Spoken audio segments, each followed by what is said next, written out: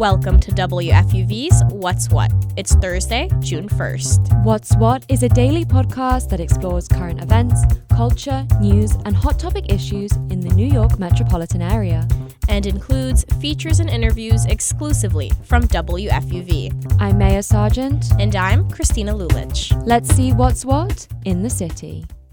Mayor Adams is launching a new remote work pilot program with District Council 37. That's New York City's largest public employee union. That's right, Christina.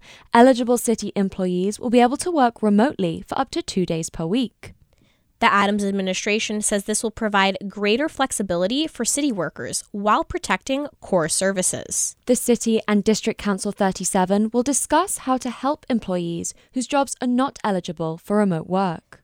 Last night, the House of Representatives passed a bipartisan bill that would suspend the debt ceiling through 2025. The 99-page bill also included budget cuts, new work requirements for older Americans receiving food assistance, and permitting an Appalachian natural gas line. It's a package that left many lawmakers unhappy. That's right, Maya, but President Joe Biden said this legislation was a compromise that was able to somewhat please both parties. The final House vote was 314 to 117, with 149 Republicans and 165 Democrats in support. President Biden is urging the Senate to take up the legislation to avoid a default, which could negatively impact the U.S. economy. Today marks the first day of Pride Month, and New York City's theme this year is Strength in Solidarity. To celebrate, Ellen's Stardust Diner held a pride flag raising event this morning. They are also partnering with Broadway Cares Equity Fights AIDS. You can buy rainbow-themed items at the diner or openly donate all month long. All proceeds will go towards Broadway Cares. That's right, Maya, and in other parts of the city, Pride ceremonies are being held today by the Queens and Bronx borough presidents. Many Pride celebrations and events will take place throughout the city this month. That includes a Juneteenth brunch with Black LGBTQ chefs on June 18th and New York City's annual Pride March that will happen this year on Sunday, June 25th. American rock band Paramore have been performing at Madison Square Gardens for the past 2 nights as part of their North American tour. That's right, Maya, and last night, Paramore invited American rapper Lil Uzi Vert to perform the bridge of their hit song, Misery Business. This was actually the first time the artists had met in person, as lead singer Hayley Williams turned down a collaboration with Lil Uzi Vert in 2020, saying she didn't want to be that famous. But the pair finally got to sing together last night in an electric performance at MSG.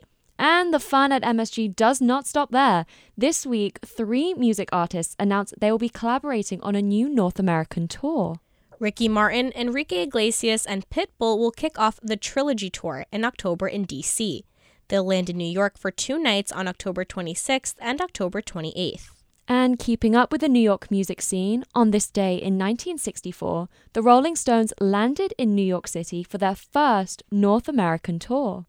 And happy birthday to beloved pop icon, actress, and singer Marilyn Monroe. She was born on this day in 1926.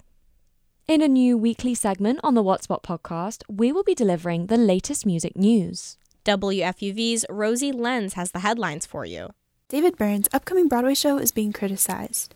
Here Lies Love uses pre-recorded music instead of live music, something that the Talking Heads frontman says will engage the audience and keep them dancing. But the American Federation of Musicians says not using live music is a violation of their contract. Still, Byrne is pushing back. He says the show challenges Broadway traditions. One of the world's largest music companies is creating a new experience for artists and fans.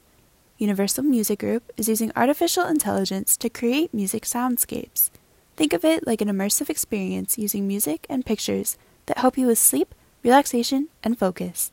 This new project is an example of how we can see AI making its way into the music industry. Pop superstar Kesha recently announced that she will be going on tour for her new album, Gag Order. The music artist will make her way to New York City at the beginning of November.